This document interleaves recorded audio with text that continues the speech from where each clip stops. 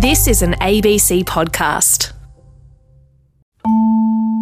Hi from David Rutledge. This is RN. You're in the Philosopher's Zone, the program where we give sustained and focused thought to the world of sustained and focused thought.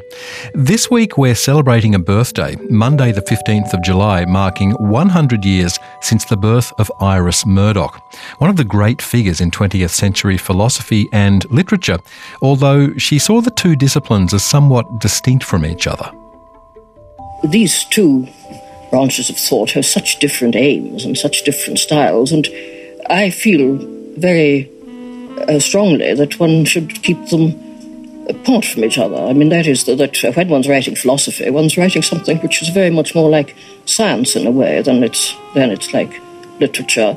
And literature, of course, has its own rules and its own tricks, and philosophy aims to clarify. In fact, it's essential to philosophy that should be, in some sense, clarification, and literature is very often mystification. And besides, literature is for fun, literature entertains, literature does many, many things, and philosophy does one thing.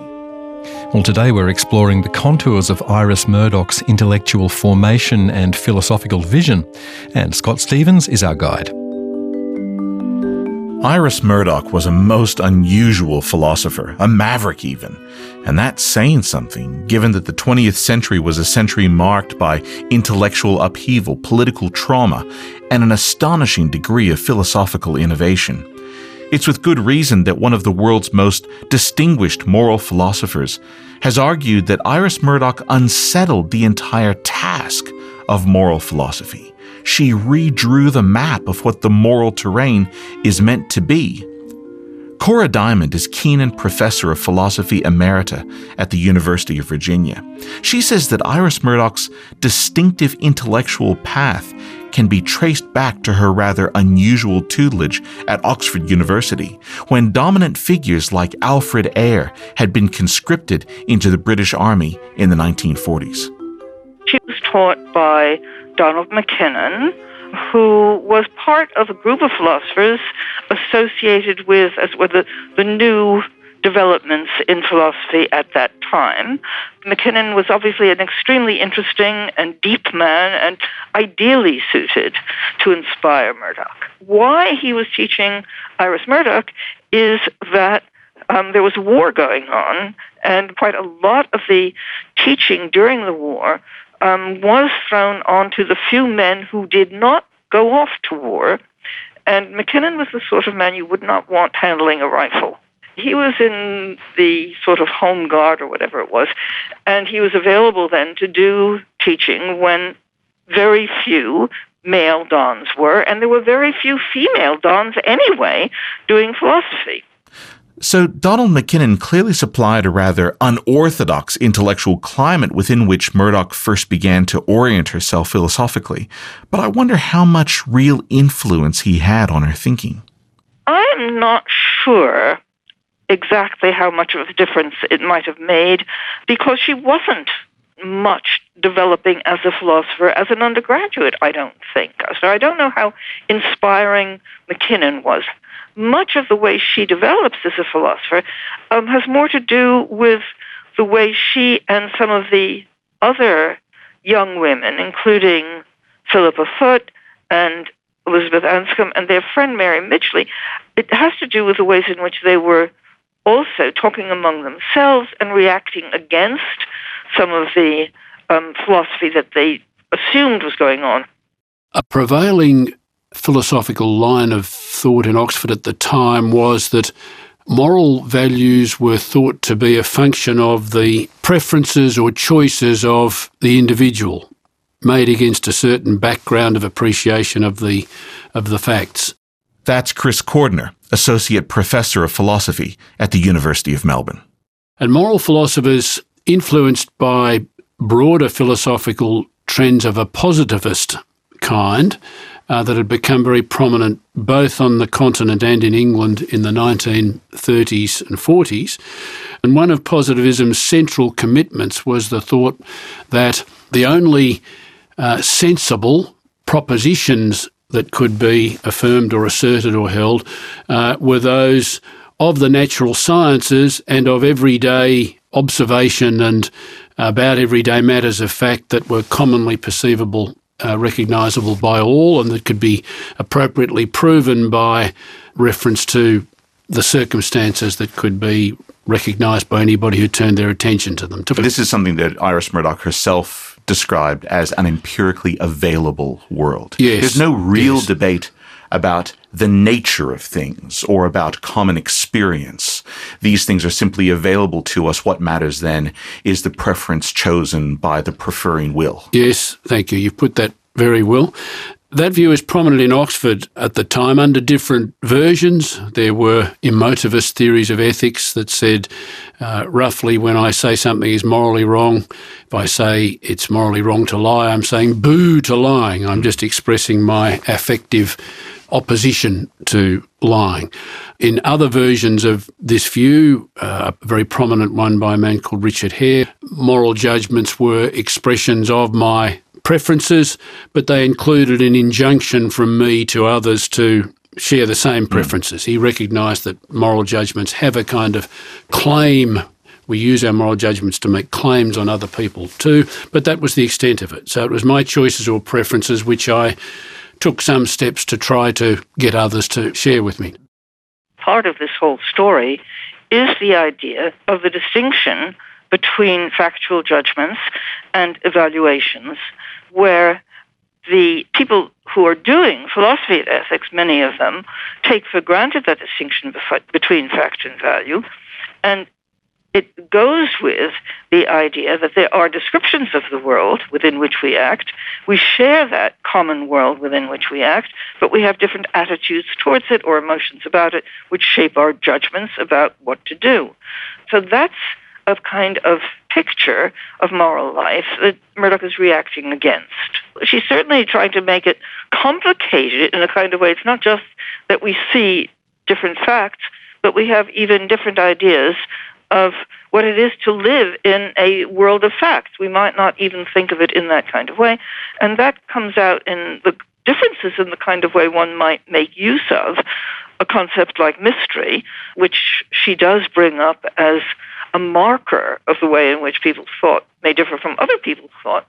For some people, the notion of mystery is important in their understanding of the world in which they live, in which they have to act. And for other people, there is essentially a wish to banish that kind of term altogether and to think of the world as straightforwardly describable. So what does it look like when Murdoch first begins to strike off on her own path as a philosopher? There are a number of early essays in which her ideas are beginning to take shape. In two essays called The Sovereignty of Good and The Idea of Perfection, and a third essay called On God and Good, which were all published together, there's a kind of setting out of her agenda in those essays. At the start of The Idea of Perfection, she locates herself in relation to G.E. Moore, who was a very influential figure at the start of the 20th century in British philosophy. What Murdoch took from Moore was the importance of his insistence that good was a genuine reality. Her first move in that essay is via G.E. Moore, but she moves fairly quickly from G.E. Moore's insistence on good as an objective property of actions, circumstances, people. She moves fairly quickly from there to talk about Plato as someone whose understanding of the good, often under the aegis of the form of the good in Plato, is an absolute and transcendent reality, and our life as moral beings involves our attempts to orient ourselves in progressively better ways towards that reality. One thing Murdoch takes very much over from Plato is his emphasis on love in its different forms and operating at what Plato would call its different levels in our life. And she shares with Plato the view that love is of its nature a relating of us to the good, even if the character of our relating to the good can be infected and deformed even by various aspects of the way in which we actually live our loves. A very important part of Murdoch's story is that there is a kind of depth in moral reality. Or to put it another way, moral reality is reality understood in relation to its depth. On RN, you're in the Philosopher's Zone, where we're exploring the work of Iris Murdoch, who, had she not died in 1999 and was still alive today, would be turning 100 years old this week. Our guests are Christopher Cordner at the University of Melbourne and Cora Diamond at the University of Virginia, and they're speaking with Scott Stephens.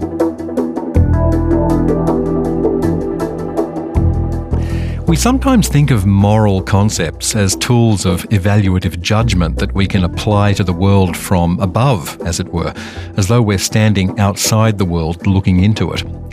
But Iris Murdoch saw moral concepts as something embedded, as part of our moral orientation to the world, part of our struggle to see the world truly. What she means by moral concepts includes, for example, the significance of not taking oneself to be on top of the factuality of things. So concepts are not only little things like, as it were, taking courage to be an important kind of moral concept, but also thinking of oneself as living in an intelligible world or not is something that counts for her as a significant kind of moral conceptual configuration.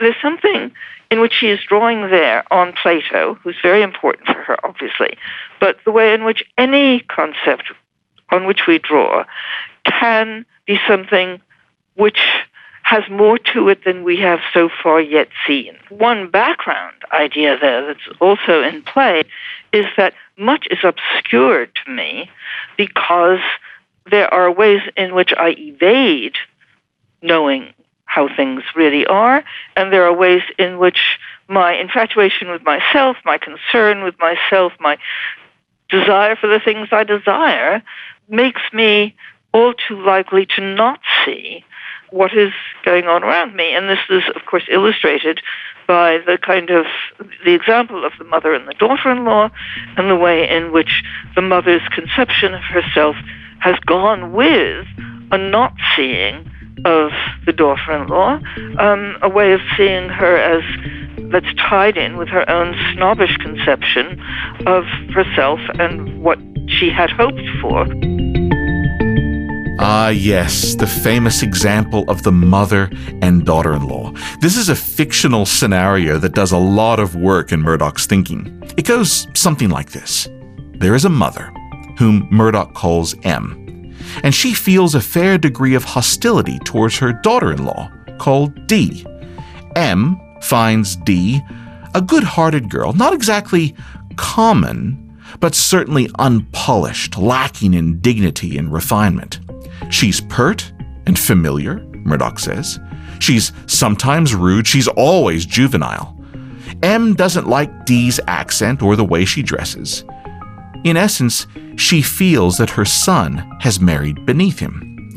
But being polite and being unfailingly correct in her behavior, M behaves beautifully towards D, Murdoch insists. She gives no sense of how she really feels. Whatever is in question as happening, says Murdoch, happens entirely in M's mind. Time passes.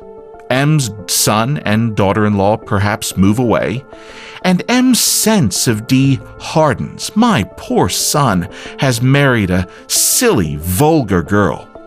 But being an intelligent, well-intentioned person, someone who's capable of self-criticism, of giving careful and just attention to an object, M tells herself, I am old-fashioned and conventional. I may be prejudiced and narrow-minded. I may be snobbish. I'm certainly jealous. Let me look again. But the significant choice after she realizes something about her own situation, the significant choice is to try to re-see the reality of the girl. What is seen can undergo a transformation so that you see it in a different way. And the seeing in a different way, so far as the seeing is a love and just seeing, becomes a truer seeing. Murdoch has quite a lot to say about what in virtue of which it's a truer seeing and not simply a different seeing. And one of the things she says in that connection is that our everyday seeing is often a seeing through our prejudices, our lack of attention, our selfishness, our self-defensiveness, our fear. All of these things help determine what we see in such a way that what we see isn't really what is there, but what is there obscured, distorted, blurred by the projection of what Murdoch calls, as a general name for all of this, the fat, relentless ego onto the scene we're responding to, so that we see projections of our ego rather than the reality before us. So that one of the central tasks of the moral life for Iris Murdoch is to come to see the world and those around us truly, or, as Cora Diamond puts it, being able to get clear of the kinds of ways in which self things cloud the capacity to see the world. The effect of all this, the primacy that Iris Murdoch gives to the task of seeing the world and others justly and lovingly, is in effect to shift the center of gravity in the moral life away from the moment of moral decision or choice that has long preoccupied moral philosophers. Murdoch puts things this way at one point, and this is a formulation that lots of people have had problems with. She says, contrary to the view that the moment of moral significance is the moment of choice, that's when I'm, as it were, really morally at stake. Murdoch says, if I attend to the world in a genuinely loving and just way, the reality it discloses to me will be such that the choice is made for me. Assertion is me, as it were, providing the thrust of what's happening in the circumstance. Moral action or response comes about as my receptiveness to the scene and what I recognise to be its requirements upon me, and my responding with obedience to that demand upon me that I recognise as inescapable in this context. It's hard to overstate the implications of Iris Murdoch's connection that she draws between the world we see and the moral actions we take. This is how Murdoch puts it in her book Metaphysics as a Guide to Morals. Knowledge informs the moral quality of the world. The selfish, self-interestedly casual or callous man sees a different world from that which the careful, scrupulous, benevolent, just man sees. Murdoch goes even further than this. By virtue of their seeing different worlds, such people also end up living in different worlds. The idea of people living in a different world is very, very important. And this is not just that they see different facts, but it's an understanding of even what factuality comes to. If we speak of people living in different worlds, there is also the question, what is it to get somebody to see a world that he hasn't seen? And it's this task, the difficult task of enabling people to see a world they haven't seen, a world that no longer has the self at its center, a world where the distorting effects of the fat, relentless ego have been set aside. This, for Iris Murdoch, is perhaps the preeminent task of great art. Why? Because for Murdoch, one of the defining qualities of great art is, of all things, art's impersonality. But art is impersonal for Murdoch in a very peculiar sense. The impersonality of great art is not independent of, let's say, Tolstoy's great art is not independent of its being Tolstoy, in particular with his kind of way of thinking about human beings and human life. So if one talks about the impersonality of great art and thinks of Tolstoy, then that's quite different from thinking about the impersonality of great art. If you have in mind, somebody like Shakespeare, this is not an impersonal concept of impersonality, if one might put it that way. Another source of what she is saying about impersonality is Simone Weil, and the kind of way in which, for Simone Weil, even something like 7 plus 5 is 12 is going to be something which one meets up with in a kind of way in which oneself has nothing to do with it. One is aware of something that is real and independent of oneself, which one is called on to recognize as real.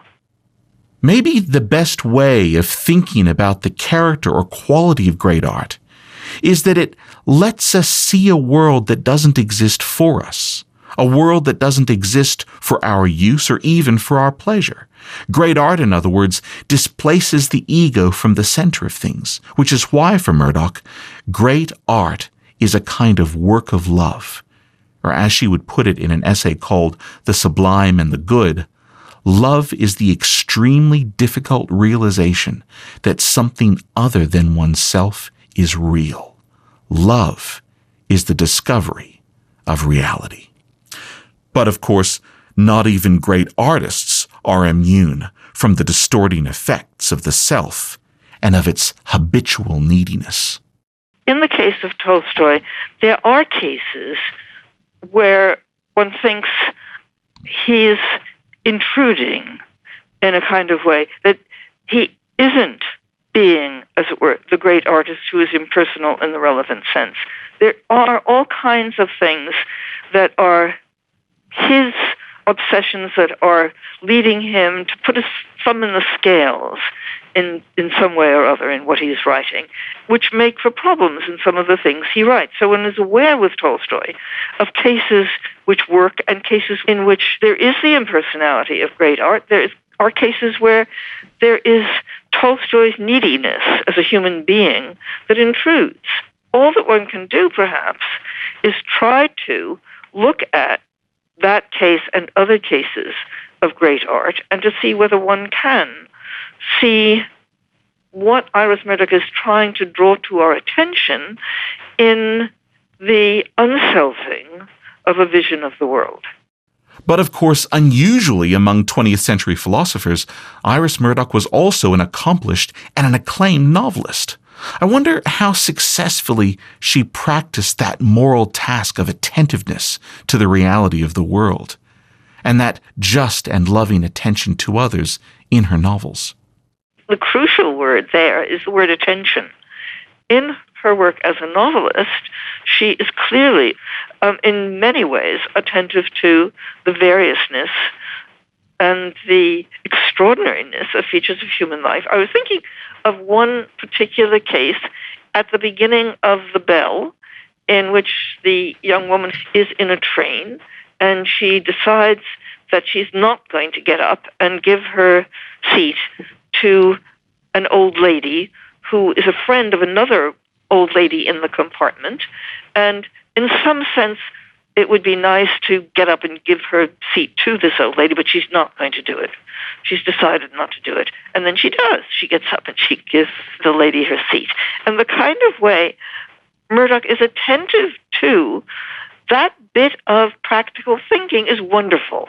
I mean, it's just a bit of attention to the variety of ways in which action and understanding of one's situation plays out in a particular tiny bit of a human life.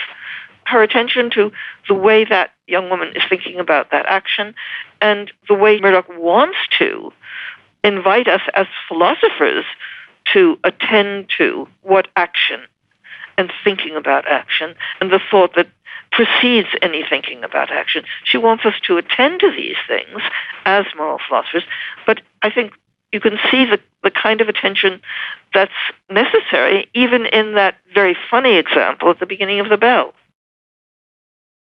Despite all this, there are, of course, criticisms to be made of Murdoch herself about whether the practice of attention to others that she commended in her work was simply too intellectual, too sterile, that it presumed a safe distance from the other person, that it ruled out the kind of genuine encounter with another that we find in the work of someone like Martin Buber. So it's worth noting, for example, that in the case of M and D, M changes her mind about her daughter-in-law only after her daughter-in-law has moved away. Is this one of those instances where the temperament of the philosopher compromises their better insights? Or is there a deeper philosophical failure at play here? I think to some extent one can see resources in Murdoch's thinking for allowing us as readers to say, well, she misses this or doesn't emphasise that and is inclined to dismiss the importance of or not take sufficient account of the importance of the tenderness and love that she thematised in her work. But we, as Murdochian scholars and beneficiaries, one can, to a significant extent, take over her thinking and adapt it in ways that can free it from her own temperamental limitations in her articulation of it. But here there's one further thing I think is important to say here. I don't think one can do that completely. And one reason why not is that I think another serious question about her work concerns the relation between the influence of Plato upon her and her recognition of the importance of various themes that have been best articulated often in Christian thought, sometimes theology, and very often practice.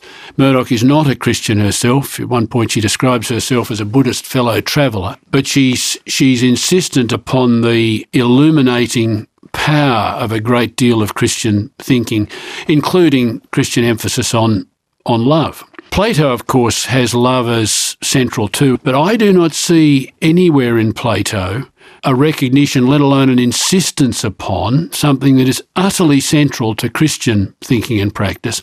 That is the absolute, sacred, unconditional value of the individual human being. So I think some of Murdoch's insensitivity to the absolute importance of responding to this person in this context with the right kind of loving attention. Tenderness is not a concept in Plato at all. So I think the limitations in Murdoch that I think are temperamental limitations are also reinforced by, if you like, her attachment to Plato in a way that includes her manifesting some of the same limitations as Plato, to an extent and in a way that partly disables her from allowing its full space and voice in her work to those themes that get a much better recognition or acknowledgement in Christian thinking and practice. Christopher Cordner, Associate Professor in Philosophy at the University of Melbourne, and you also heard there Cora Diamond, who's Keenan Professor of Philosophy Emerita at the University of Virginia. And they were speaking with Scott Stephens. And that brings us to the end of the program for this week. You've been with The Philosopher's Zone on RN, and you can find us anytime via the ABC Listen app or the RN website. Thanks for your company. I'm David Rutledge. See you next time.